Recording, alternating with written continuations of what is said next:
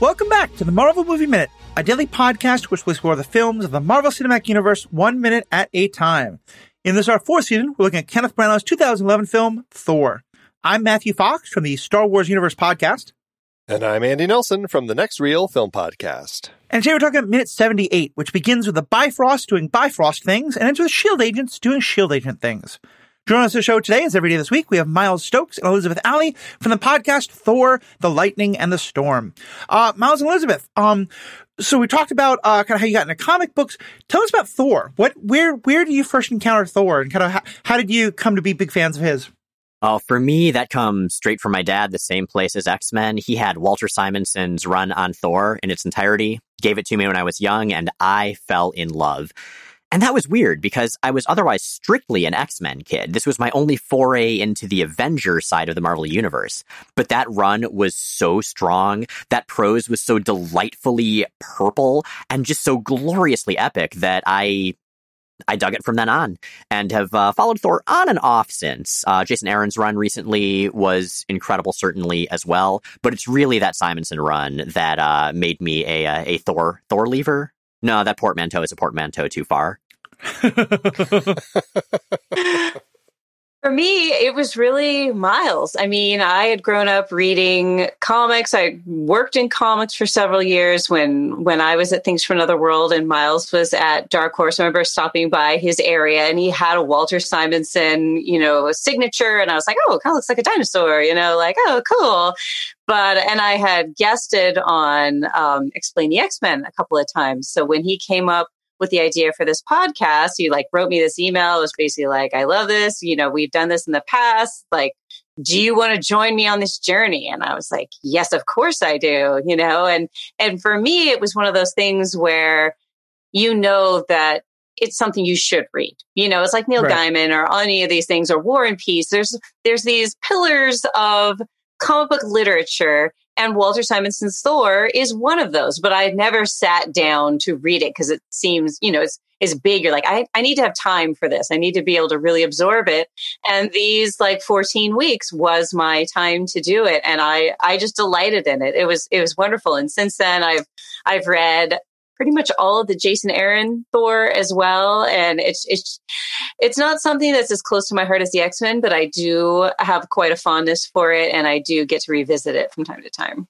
Nice. Well, and do I understand the chronology right? So that Miles, you started reading the comics before this movie came out, but Elizabeth, so if I understand when the podcast happened, you had probably seen the movie before you started then reading the comics?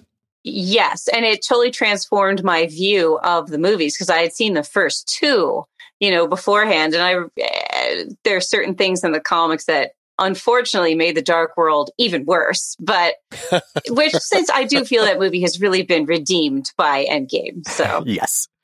Yeah. Malekith the Accursed, amazing character, or I guess Accursed, you could also say that. Amazing character in the comics. I love Christopher Eccleston as an actor. What happened? Two great tastes that do not taste great together. Someone said, we feel bad about how we misused Idris. Let's misuse an actor even worse. I will keep these intros going as long as we possibly can. Miles, for you, what was it like seeing the Thor movie for the first time, having known the character so well beforehand from the comics? There was a brief period of time where I tried to keep my expectations in check and then just utterly failed. After the first trailer, I was in. I was ready to be delighted or crushed, and there was no potential middle ground. And so watching the movie and seeing that first shot as the camera soars through Asgard, I made embarrassing noises of just joy and emotion as that was happening. In retrospect, Thor isn't the strongest Marvel Cinematic Universe movie, but as a Thor fan, finally getting to see these things that had been so close to my heart for so long, it was an incredible experience, and the actors just sold the hell out of it. The visuals were glorious. The characters were at least the central ones. They captured the important parts, and I loved it. I saw it again and again and again. Oh, that's great to hear. I love hearing that because, negativity is almost always what will rise to the top on social media. And we so often see that, when there is an adaptation of something, which is like Cowboy Bebop or The Eternals, you mostly get the criticism of oh, but this isn't right from the comics. This isn't right from the comics. So I just love hearing when people can love both. And we'll hear a lot more of your thoughts just after this.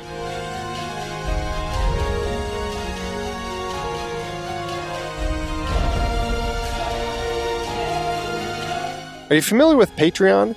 Well, like many podcasters out there, we are big fans of Patreon. We find it to be a great platform for all of our fans to support us by becoming patrons. We have now upgraded our site, though, to their Memberful platform. That allows us to build our patron support platform right into our very own site. So, if you've been thinking about becoming a patron to show your love for the show, but you weren't sure about it as you can't find us on Patreon, just know we are, in fact, using their platform. You can learn more at memberful.com. They make it so easy. Visit truestory.fm/Marvel Movie Minute, and you can find out what we offer to our patrons. It's only $5 a month, or you can get a discount if you join at the annual rate.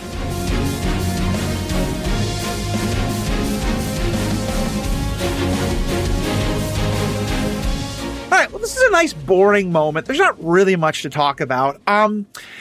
Sarcasm mode turned off. Yeah, there's so much that happens in this minute. What are the things that kind of leap out at both of you?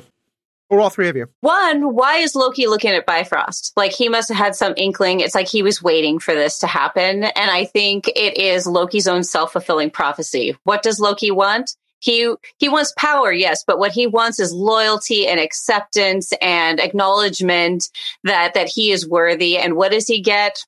He never gets any of that.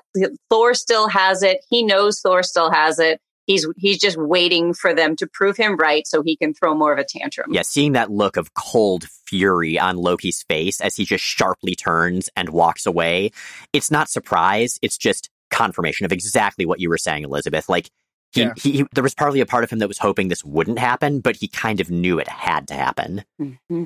Yeah, and I love the idea that it's a self-fulfilling prophecy, because I don't know Heimdall's heart, but I have to imagine if Heimdall wasn't sure if he was going to do this, the conversation he had with Loki, where Loki's like, don't do anything to like upset me, is exactly what Heimdall made him think. Cool, I'm going to let them go, you know? So yeah, it's very much, and this seems to be very much, the whole point, Loki's whole concern was that he thought he wanted to expose that Thor wasn't going to be a good king. Guess what, Loki? You started the process by which Thor becomes a good king. Like, this is very much a theme for him. It does make me wonder how long Loki has been standing here watching, because it's like, because he was, last time we saw him with Heimdall was when he comes back, as I said in the last minute, from Jotunheim. And he had already had the conversation with the Warriors 3 and Sif when they came to talk to him when he was on the throne. He'd already had his moment sitting by, Odin's side with Frigga. And so there were all these moments, but like that moment with Heimdall is like, is that the moment where he's just like convinced now Heimdall's going to betray him?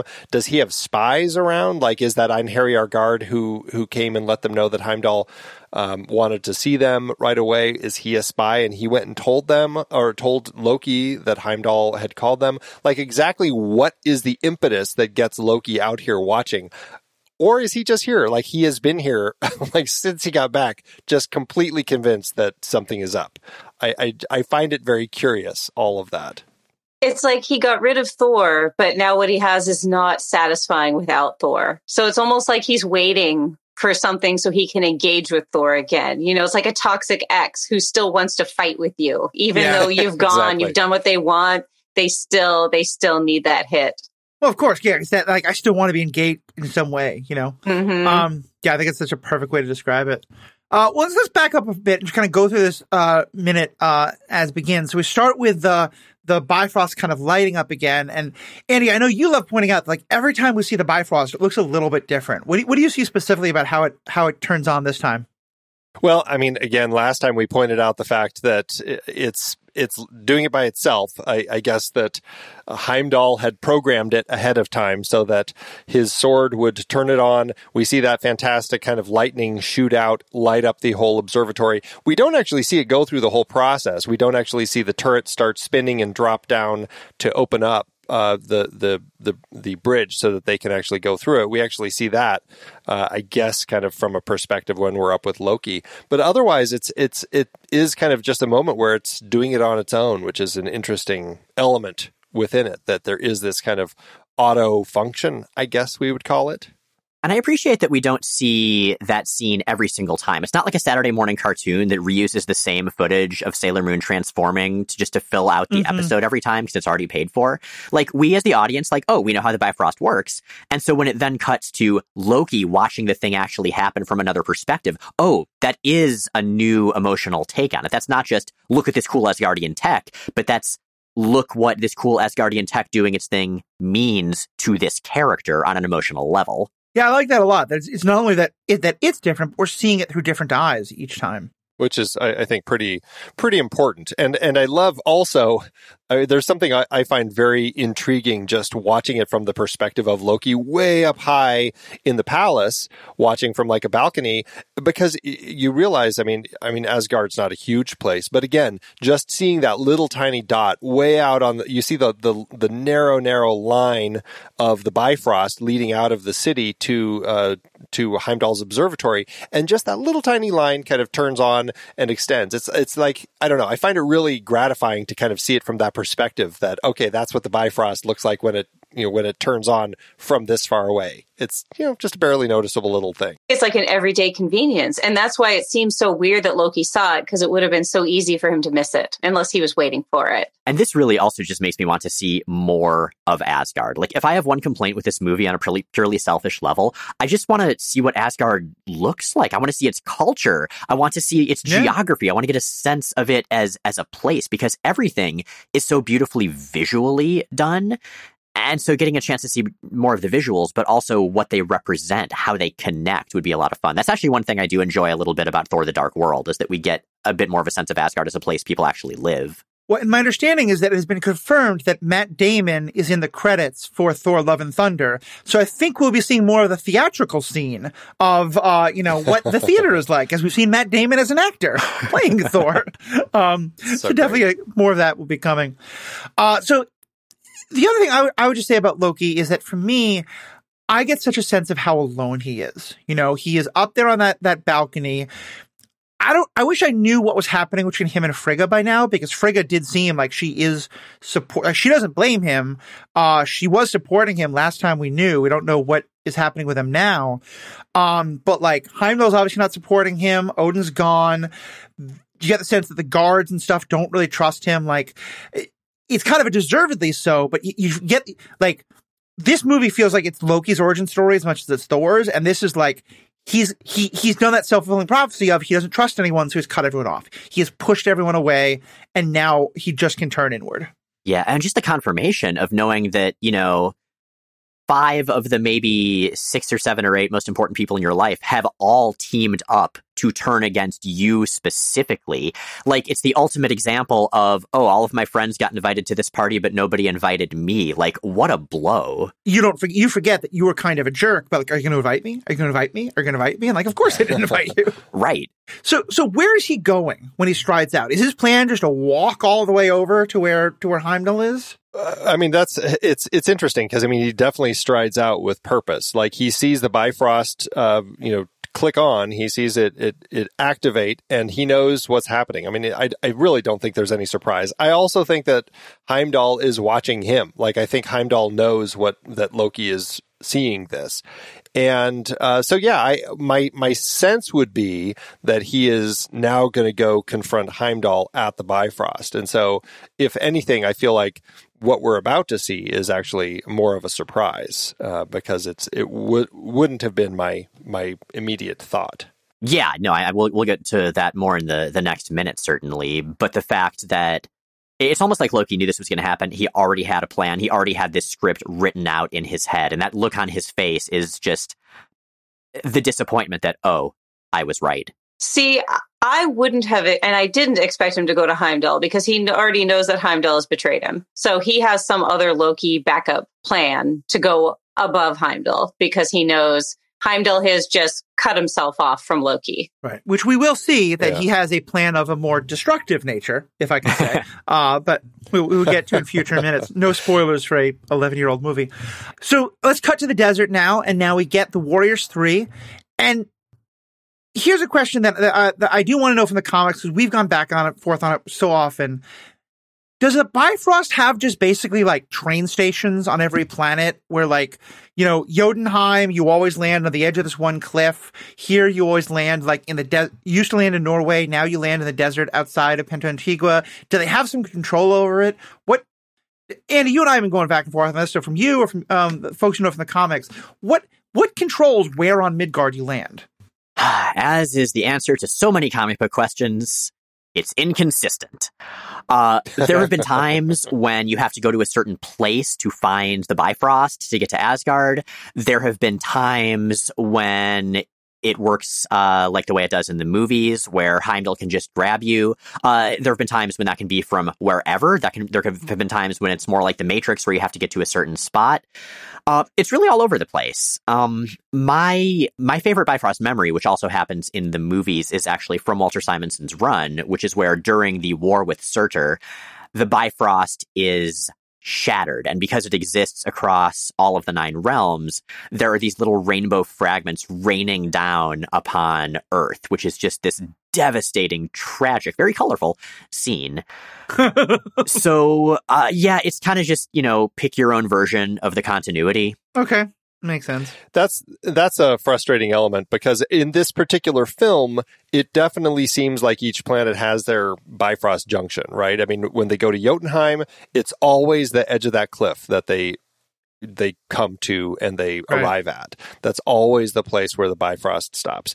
So far on Midgard, it always seems to be this particular spot in the desert. I mean, I'm assuming that this is exactly the same spot that Thor arrived. It very much the landscape looks the same, and there will be another arrival soon that also looks very identical. The only thing that really has looked different is where Mjolnir landed, and, you know, our presumption at the time is that it kind of fell out of the Bifrost as it was landing, or as it was coming down, which kind of, you know, is the reason that it landed farther away from where Thor had actually touched down. But otherwise, it really does always seem to be in these particular spots. Now, that definitely changes over the course of the films, because eventually, like, you know, Heimdall is able to grab people in different spots. He drops Hulk into Doctor Strange's place. It's like, you know, it seems to be kind of all over the place. And so I think they do evolve that even in the films.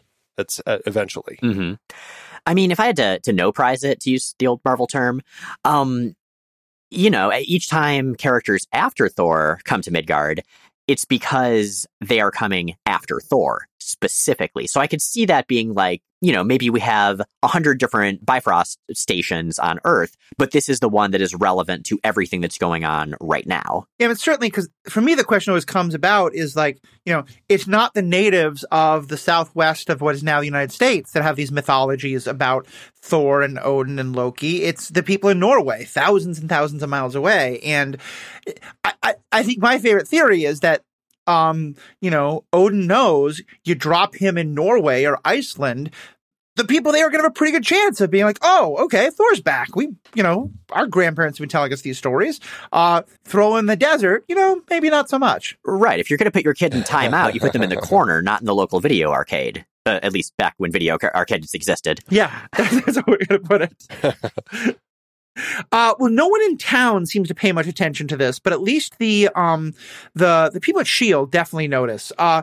Andy, what's going on at the S.H.I.E.L.D. creator base when this all happens? Yeah, I mean, it's definitely something interesting is happening. I mean, and we see when we just saw the Warriors 3 and Sif arrive, I mean, it does feel like there's some of the rainbow coming down. There's dust and wind everywhere. And as we see from the S.H.I.E.L.D. computer, it looks like their monitor has created a visualization of it. And it looks like, you know, kind of a big tube coming down out of the sky and depositing the people here, which is very interesting, the way that the monitor actually does this visualization. It's interesting if you try to read some of the text on the screen, just some of the words that I caught: integral field geometry, profile, gamma radiation, which I thought was interesting, alternative event horizon up at the very top of it, something that looks like it said exotic matters structure, and then something else that looks like space-time ventilator, and then a few other words around the screen. I couldn't tell. Something about a wormhole. So that makes me think S.H.I.E.L.D. has a sense there is some sort of a wormhole type of thing involved in what is happening here. I find it interesting that somehow gamma radiation is involved in all of this.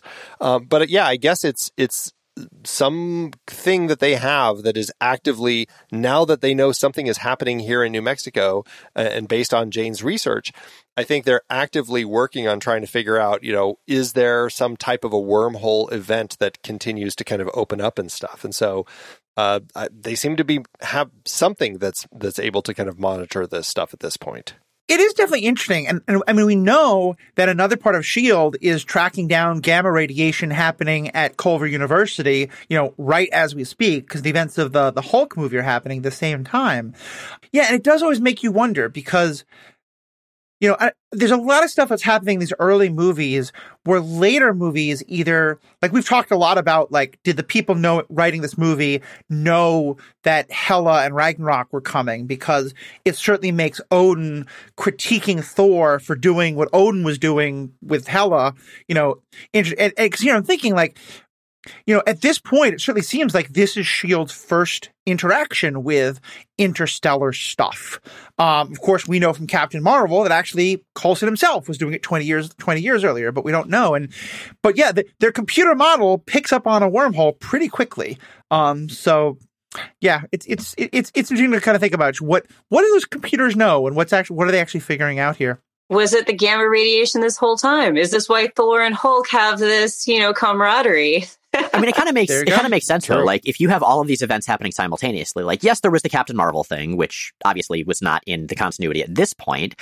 But if you have S.H.I.E.L.D. just dealing with all of the initial Marvel movies happening at the same time, I could see them assuming, oh, these things must all be related, as opposed to, no, it's just a really eventful couple of years, it turns out. Well, and they do, not much in a movie that's a lot sooner coming, they go back into this idea that gamma radiation is connected to interstellar, gateways and portals and all, because Bruce Banner is called in during Avengers not to be the Hulk, but because they're trying to find the Tesseract and the gateway it's opening, and that gamma radiation's a part of that. So gamma radiation feels like it's becoming kind of just not the MacDougall, what's the word for it? MacGuffin. Yeah. Yes. It's kind of the scientific MacGuffin at this point of the MCU. It's the unstable molecules of the MCU at this moment. Exactly. And so Coulson comes in, and I do love that, everyone seems to be kind of stressing out, and the computers are going haywire, and they're like, it just landed, it's about 15 miles northwest, and his response is just, let's go take a look. Just as though this was like, yeah, the newspaper boy dropped the paper in the wrong yard. He is so casual about this. Underrated actor, underrated character. Also, I do want to point out, when they go to take a look, those are some exceptionally clean S.H.I.E.L.D. mobiles for being black cars in the desert. Yes. Right. The black Acura. I was like, have we gone into a car commercial? And the answer is yes. But also, it was very way to try to be inconspicuous, but be completely conspicuous. Yeah. I mean, there's a lot of product placement happening here, which is fitting because tomorrow we're going to talk about a deleted scene that has the most egregious product placement with an actual description of it given. But we'll get to that in a bit. But yeah, we've commented a lot. I love Coulson so much in this movie because part of what I really get out of, we were talking about how in the two Iron Man movies, he kind of comes across a little bit like a Clampett, he's competent, but he's always kind of he's always kind of under someone's thumb. And, there's always that person who, when someone else is around that makes them insecure, they struggle, but when that person's gone, they can shine. And I feel like you get Coulson away from Tony Stark. Now he's in control. Now he's confident. There's just such a different side of him. Yes, I mean, he's using it to bully poor Jane and condescend to Thor, but, it's all good. Yeah, I mean, it's not, there's a bit more evil, Men in Black, big government, big brother type stuff here happening. We're not great, but it's still fun to see a different side of him. Mm-hmm. Andy, anything else about kind of the way the computer scene happens before they kind of jump into the cars? Well, just the only other thing I wanted to talk about is, we've got Agent Coulson, Agent Sitwell, and our techie, Blake here. And what I found really interesting is that the techie points out these massive energy readings that then just disappeared. And this whole thing happened 15 miles due northwest. Okay, so I just have to do some computing here because this is one of those inconsistencies in the script that I think is frustrating. The hammer, as we heard from our townies who told Thor when they were in Isabella's diner, here, the crater impact site was 50 miles west of town. And so that's where this crater base is. And this massive energy reading where the Warriors 3 and Sif were just deposited is about 15 miles due northwest of where we are now. So that puts all of this even further away from Puente Antiguo, which I've got to start getting a little frustrated with the writing in some of this, because eventually next week, we'll have another character arrive, and you can see it from town. You can see it arriving, like the Bifrost and everything is right outside of town. It's really not that far. So the fact that now suddenly this is like 85 miles out of town, I think that there's some writing inconsistencies with the mileage that they did here. But it is what it is. Those are the sorts of things that we've talked about, kind of the inconsistencies within the comics, and here we are, inconsistencies within the film. It is what it is. I suppose this is one of those things that comes up when we are scrutinizing a movie this very closely. If you're sitting there in a theater, you're like, oh, I'm not going to think about the details. I'm just going to think about, how hot Idris Elba is or how amazing that special effect is. But here we're like, no. In this specific minute, let's talk about the mileage. Yeah. Exactly. Yeah, it is definitely a product of this level of analysis. But also, as I've pointed out, I think that if you make this movie today, you don't make that mistake. Like, I think it's funny to think how different movie making was, and just how different social media was.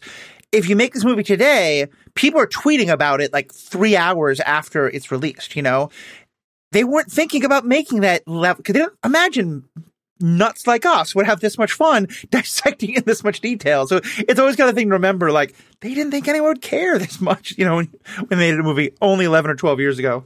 I hate to tell you, but I have a feeling that people in the world of production, there are so many hands in the process that I guarantee there are still things that get missed and left, and these sorts of things will still be out there for people like us to find. So I'm sure. Yeah. And I will say, to some extent, like, I might be about to be thrown out of the Minute by Minute community entirely here. So I've enjoyed my run. I'm a believer that if you can tell a better story sometimes, if there's I want this story beat to happen, but I've created this thing on a map that's not going to perfectly fit, I'm okay if you do that. Like, it is fun to point out, but I'm also kind of like, let just the story happen there. Mm-hmm. Oh, I think that's very true. I mean, and filmmakers will tell you that all the time. I mean, there's continuity, but sometimes, in order to keep something lined up in continuity, as far as like the position of an actor's hand holding a particular object, sometimes they opt to not have continuity because the emotional beat is stronger if they cut it a different way. And so, absolutely. I mean, I think you're 100% right. I think it's just one of those things that, when you're analyzing it the way we are, we will end up picking up a lot more on all those little moments. Perfect grammar does not a beautiful poem make.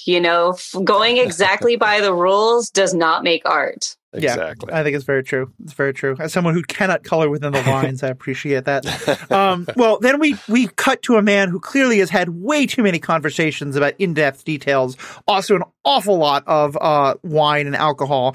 Mr. Eric Selvig, clearly very hungover, dropping half an Alka-Seltzer into a glass of water. And I just it's never commented on. Like, there isn't the sort of classic, like, a loud noise is made and he grimaces. It's so subtle, but like, you watch the way he's moving. He's just so hungover. Oh, Stellan. The thing I notice with this is the way that Darcy watches him through the scene. It's kind of a peculiar thing. Like, she really seems to be analyzing him, and we'll certainly talk about this more next time when we talk about the deleted scene as well. But like, Darcy, like, when he drops the Alka-Seltzer in, like, her smile fades and she like does a full-on head turn to him. Like, I'm not really sure what her reaction is. Just like, it's almost like, I don't know if it's shock or just like, is this how bad it is for you? Like, I'm not sure what it is, but it's really interesting the way that she really is paying attention to him in this particular scene. Mm-hmm. She's like, is this what it's like to be old? Like, is this what in my future? Like, what is happening? Because Darcy clearly thinks that over 25 is old. Oh, yeah. Definitely. Definitely. To me, it kind of makes sense, though, because, she's basically she's just a college intern. And this guy is kind of like, she's working for Jane. This guy is kind of Jane's, Uber boss, manager. This is kind of like / her boss / the parent on the field trip that they're on. that's not the person who's supposed to get hung over. Like, you can see this is a real kind of odd moment for her. She's suddenly been let into the grown-up world. Like she's out of school. This is for school, but it's turned from school to like a real life situation for her. There's this sort of this like flattening of the hierarchy between Jane, Darcy, and I just keep calling him Skarsgård. Eric Selvig. Yes.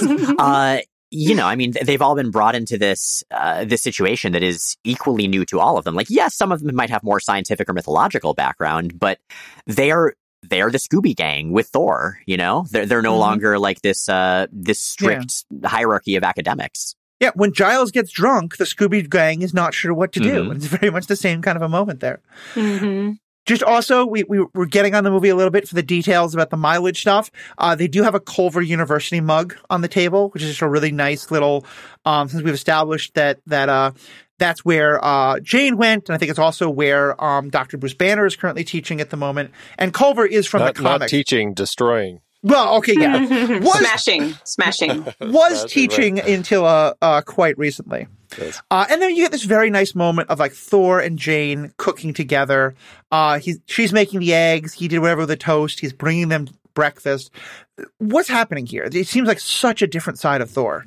For me, again, this is like rehabilitated, softer, humble Thor, where he is experiencing the pride of serving. That's nothing he would ever be in a position or have opportunity to do in Asgard. And here, not only is he bringing humans who he kind of sees maybe as pets in some way, food, he's got his little towel. Like, who told him to put the towel over his shoulder? And they're like, good job, thanks. And he's like, I am doing a good job. And Darcy is just like, so thrilled to be being waited on by this god, potential god. Maybe she just thinks he's a hot guy, but she's getting such everybody's so happy here. That's what I come from. Yeah. It really seems clear that like this journey of learning humility, like this is the scene where we're very clear, like, oh, Thor's there. Thor's figured it out. I mean, maybe he's figured it out amid terrible despair, but like the thing Odin wanted him to learn, he has completely learned. I mean, look at that flannel. That's the clearest sign. Right?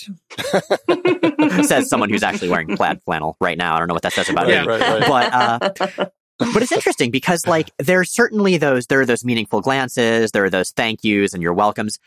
But this is a very verbally quiet scene in a movie that hasn't done that much and with a bunch of characters who by and large are pretty talkative people. That was interesting to me. Yeah, that was my first note, is like we get to the quietest moment of the minute, possibly like the quietest moment of the film. Like it's a really quiet moment. Like we come into this and it's just a moment of being. And I can't help but feel like that was very intentional by Branagh to have this moment. Like Thor, like we talked about, a few minutes ago, how Thor and Jane had this moment on the roof, and Thor says, "Thank you, Jane." And it's like, this is this moment. He's finally in this place where he's able to start growing and learning. And here he is doing stuff that he's never done. And I just find it's like this very kind of quiet opportunity to kind of explore this new Thor. I find it to be a really kind of touching moment that we have here. Yeah, I like it a lot. And to me, redemption arcs are something I really care about. On the Superhero Ethics podcast, we talk about it all the time. And I am often sort of care, like, I don't always love the complete 180 in one moment. And I will have some more thoughts about this when we get to the deleted scene, which to me is like very much going too far into that. But it does seem fitting to me because one thing we know about Thor is not a person who does things halfway. If he's going to do something, whatever it is full steam ahead. And so I feel like it is fitting that he would be like, okay, now, as you said, like if I'm going to try service, I am trying service and I'm going to do this kind of, all the way. So it is nice to see it. It's nice just to, it's almost like a found family moment. Yeah, it's like the Scooby Gang, from Buffy or something like that. Or I guess Scooby Gang is actually from Scooby, not just from Buffy, but that's just how I always think of it now. I mean, there's certainly a Joss Whedon influence to the MCU with Avengers, for better or for worse. So there's that connection to Scooby Gang, and that Scooby Gang. Definitely, for sure. And then, of course, we get one more of these fantastic Dutch angles that Branagh loves so much as we're moving across the roof. And I actually realized I jumped the gun just a little bit in my intro. We don't quite see that it's S.H.I.E.L.D. agents up there. But clearly, if you've seen the movie, you know that we were kind of like building to that. Right. Any other kind of last comments about that shot or just the minute itself before we jump into the deleted scene? One thing that struck me particularly is they're in New Mexico, but in this building, you would have no idea. It's actually a very light, airy, spacious, high ceilings, IKEA furniture. It looks very Scandinavian to me, actually, and like a human kind of low rent version of Asgard. And I thought that was very striking to me. It's funny. I hadn't thought it until you said that, but given how much product, I'm kind of amazed there isn't any IKEA product placement anywhere in this movie. Oh, that's a really good point. Yeah. We could have like a modular destroyer. Loki's just like sitting there trying to figure out how to rotate which cam to turn the destroyer on later. And he's got an umlaut over the E in destroyer. I feel like I remember I have been to IKEA a lot. I recently bought a house, so we have had to, and I have a memory that there was like some, because the names are all in, Swedish, like there was some name of some like, side table or something that had like a derivation of the word Thor or Odin or something like that in it that I can't place, but there's some connection there. All right. So we talk about the deleted scene now. And the deleted scene is mostly part of what would have been minute 79. But here we just get the one part that connects here is they're at breakfast and Thor notices that there's a coffee cup. I guess not the Culver one. Well, no, it is the Culver one. It is the Culver one. Okay, yeah. That makes this a little odder, even more so then. He said, "Can I have this cup?" And he walks back over to the diner where Isabella is kind of sweeping outside and it's closed because diners definitely don't have much breakfast business, but putting that part aside. And he says to her, like, I want to give you this cup because, of the one that I broke. And she looks kind of surprised and says, thank you. And he says that I will come back soon for your very good coffee. And he says it in that very kind of formal way. And he walks away and she just sort of says like, oh, she could do worse. Clearly thinking that she knows the romantic sparks that are happening there. What's your take on this scene? Is this one that would have helped the movie to have it in? It was sweet, but not essential. Like, I think they kind of implied that Thor has already undergone this process. And for like the sake of brevity, I could see bringing it out. What I like is that he's like, I hope I can come back and enjoy some of your fine coffee. Like he's asking permission. Am I still welcome after? Are we good now? So yeah. I do think that's a very important beat, but I can see why they cut it. Yeah, it does seem a little redundant. I agree. Like there's some nice bits there, but like we already get that. And I don't know, for me, I mean, the smashing the coffee cup on the floor and yelling another, like that's a good joke. And I feel like going to it's a good humorous moment, and coming back to it too much almost takes away from it a little bit. I think that's all true. I do like that he kind of says coffee as though that's her own creation, which is kind of a fun little moment. Right. I think for me though, and I'm probably looking too deep into a movie that is not quite asking for this, but like as I mentioned, I love redemption stories, and my favorite ones are ones like Zuko from Avatar: The Last Airbender, where one of the points is your character has the aha moment, that moment of like, I cannot be the person I used to be. I have to change. But 20 years of personality shaping don't change overnight. And it does take some like, a gradual thing. And granted, this is not quite the deep peering into the soul that is Zuko from Avatar or some of those other stories. But I guess to me, it rang a little false, I feel like it would have been, Thor's story is going to be still some like, oh, okay, I need more. Oh, wait, being more humble means also, okay, I guess that was wrong too. There would be that gradual thing. And this just seems like he hasn't had a complete personality change in overnight. Mm-hmm. And also, and I mean, no disrespect to the woman that played Isabella, but it is an awkward scene. The dialogue pacing is just weird. And I'm sure, if it had been a scene they'd kept in, maybe it would have gotten a couple more pass-throughs, but it kind of took me out of it. That's for me is really, I mean, all of these are reasons I'm glad it's not in here. But I mean, Adriana Barraza, she's a great actress. And again, why did they cast her in this to not give her anything to do? I mean, she's just wasted in this particular role. And then in this particular scene, it's like she acts like she's scared almost that Thor approached her and surprised her from behind to give her this mug. And the whole scene plays so strangely, and just the dialogue, everything is rough. And so, I'm glad that they opted to not use this, at least in its existing form. It doesn't play well. And on some level, that fear would like, here's this very large man who committed this like random act of destruction of your property, and now he's coming back, I wouldn't be like, oh, it's fine. I'd be like, if I say the wrong thing, he's going to break something again. How do I get out of this conversation as fast as possible? Well, and that's what makes it so weird is like she goes from like being surprised and like, oh, thank you, like at the beginning of the moment to as he walks away, oh, she could do worse. It's like, where was that change for you? Like, you know, it's such a strange switch for her to make in this particular very brief scene. So yeah, it just doesn't work. Makes sense. All right. Well, from either of you, any other last things about this minute we wanted to get into? I mean, now I'm hungry for breakfast food, but aside from that. Yeah, that's fair. That's fair. All right. Well, to both of you again, thank you so much. Where else, if people are wanting to like get more Miles or Elizabeth content, like you've talked about the 2 podcasts, is there a place, are you on social media that you're active? Other things that folks can check out? What more part of your private lives you want to expose to our fans? Well, we are on Twitter for our Thor show, our long completed but still excellent Thor show, at The Lightning and for my X-Men show, Jay and Miles Explain the X-Men, that's on at Explain the X-Men. There's no E at the beginning of that because X-Men puns. And Elizabeth, I know you're active on social media yourself as well, right? I am. I mean, if you mostly want to see pictures of my daughter and food, because I'm also in the food industry, I'm at Wibibit on Instagram, which I bet if you just search Elizabeth Alley Instagram, you'll get to it easier than trying to spell that. And I do guest fairly regularly on Panel on Panels, which is at don'tadjustyourninja.com. Awesome. Well, definitely worth checking out. Thank you both so much. Looking forward to finish up this week. And as always, thank you for everything you do. And to our fans, you're awesome. Thank you so much. Have a great day. Until next time, true believers.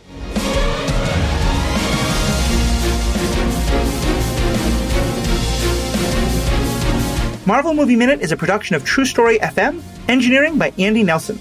This season's music is One Last Ride by Martin Puringer. Find the show at truestory.fm.